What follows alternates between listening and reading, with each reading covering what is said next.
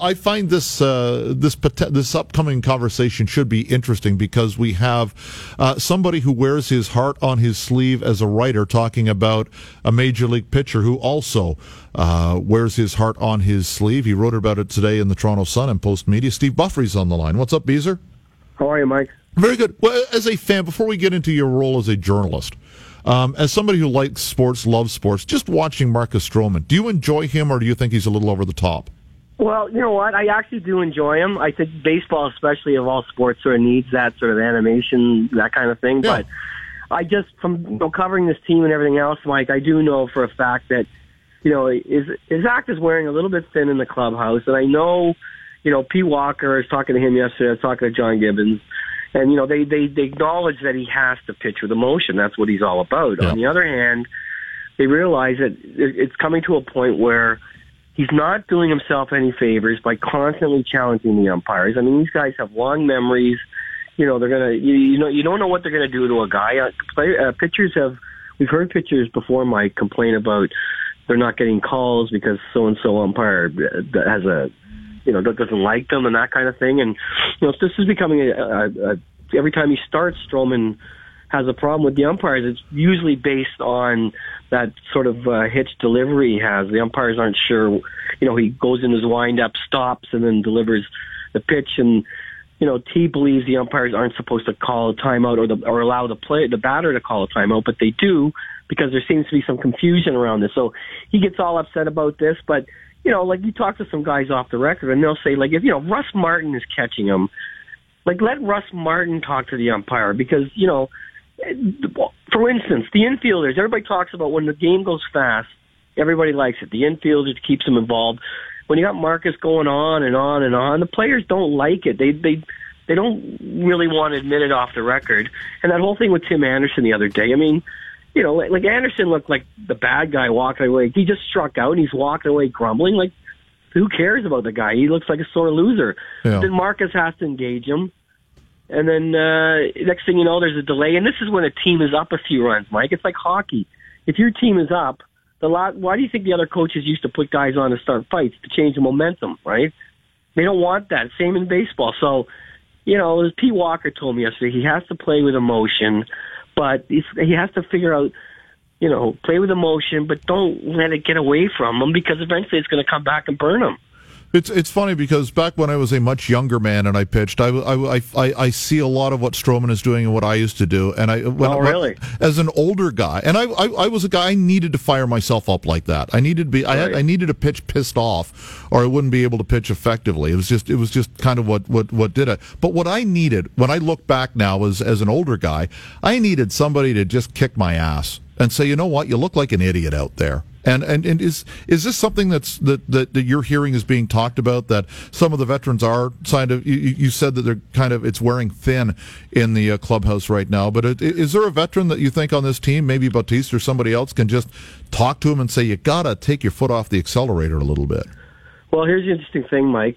Beginning of this year, Marcus Stroman and Troy Tulowitzki had their lockers put together and for the start of the season at the Rogers Center. And I remember in spring training, I asked one of the Blue Jays media guys if that was by design, and he basically admitted yes, it was. And basically, you could see during spring training, Mike, that Tulowitzki was really sort of schooling Marcus on a lot of things. I remember one time in particular when Marcus the media guys were waiting for Stroman to show up, and Stroman was like, I don't know, doing his thing, talking to guys and taking his time and all that kind of stuff. And Tulowitzki actually went over to him and basically said, get over there right now. It's not a game. Just do what you got to do and get it over with. And now so their lockers are beside each other. And, I've heard from everybody that it's because Tulowitzki's sort of taken Stroman under his wing. Yeah. Although I asked Tulowitzki about that, and he said, "Oh no, we're just good buddies." You know what ball players are like. But anyway, Tulowitzki's injured now; he's not around, and I think if Tulowitzki's there, I think he does kick his ass a little bit. I mean, John Gibbons, God love him, is not when it comes to things like that, he'd rather not get involved. I mean, I don't know if he read the piece, but we asked him about Stroman. He just sort of shrugged and laughed and said, well, what they really got to do is worry about those balls that give our pitchers blisters. Yeah. And, Pete Walker's a pitching coach, and it's not really his job, I don't think, to kick his ass. But, they're very subtle about it. They're saying, we love him, we love his emotion, but maybe he'll learn to sort of, pick and choose his spots because, frankly, I mean, you walk in that clubhouse, Mike, there is a feeling that, this guy is like, he's good and he's young, but come on, this is a team game. It's not about you. Do your job, let us do ours, and stop getting, it's a circus in a lot of ways. The fans love it. I understand that. But you've got to look at the big picture. This is a team game. It's not about one guy. So I wrote that column a lot of ways based on the sort of the feel and the buzz in the clubhouse. Yeah. Yeah, our guest is Steve Buffery from the Toronto Sun, and you did talk to Walker and Gibbons for the article, and you mentioned that, maybe it's not their role. I would discount that by saying that, in this era where it seems that managers, coaches, whatever the sport may be, are less tacticians and more amateur psychologists, right? Where they've got to find a way to get the most out of their players on a daily basis. And I would think that for Walker and Gibbons, one of them has to figure out a way to get inside that head and screw it on right so you make sure he's not around, or he's around at the end of the game and not getting kicked out. Yeah, I guess I agree with you, Mike. I think that's the reason why they put a veteran like Troy Tulowitzki with him. They did that on purpose, I believe. I mean, again, I asked Tulowitzki about this, and he kind of it's true, but he doesn't want to come across as a hero sort of thing, But you're right, it should be, but that's not really, like him or loathe him, that's not really Gibbons' style. I mean, all he cares about is Stroman going on the mound and winning, but, you hear things off the record that, you hear the act is wearing thin a lot. And, here's the other thing, too, Stroman is a great guy on social media, and he's a great fan guy, and he does a lot of things with the fans, and they love him, I dig it, but, he around the clubhouse a lot of times, at least with the media, nobody cares about the media, but he seems really angry all the time. And when we brought him out after his win the other day, he was just burning with anger. Apparently he heard what Buck Martinez said, which wasn't that big of a deal. Everybody knows about the hot mic thing when Buck says, look, he can't help himself. But he was just really burning up, and he was mumbling under his breath. And then he talked to us, and he's still angry. He doesn't like talking to us anymore anyway. But you wonder why, and I'm not making any, I'm not, saying this is exactly what had happened, but you wonder why guys like Aaron Sanchez aren't his buddy anymore. Because baseball players, again, it's an individual game, but it's still about the team. And baseball is kind of a sport, a little bit like hockey, not like basketball, where, it should be team first. And I don't know if you call that old school or what, but, sure. And you know what, Mike? I guess you could say it's working for him now, but what happens when the umpire starts squeezing him and all that kind of thing, or that whole hitch delivery thing starts getting in his head? Then what happens, right? You talk about maybe the act wearing thin in the clubhouse. Is this an act, or is this Marcus Stroman now at a point in his career where he's finally saying, I'm just going to be myself out there, and this is who he is, as opposed to who we saw earlier, and maybe that was the act?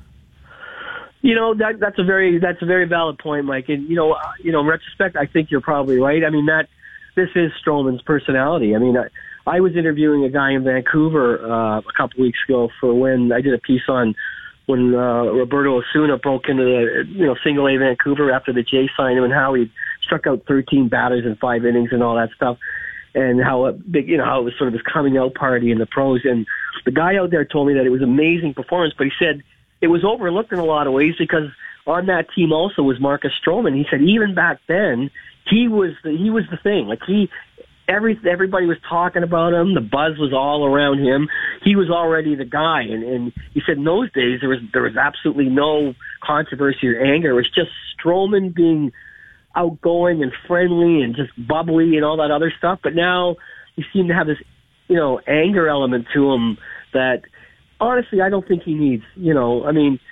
It's a good thing for the fans, and you can show an emotion, I think, Mike, that everybody loves, including your teammates, without delaying games and being angry and all that stuff. I'm not sure where that came from, but it's there now.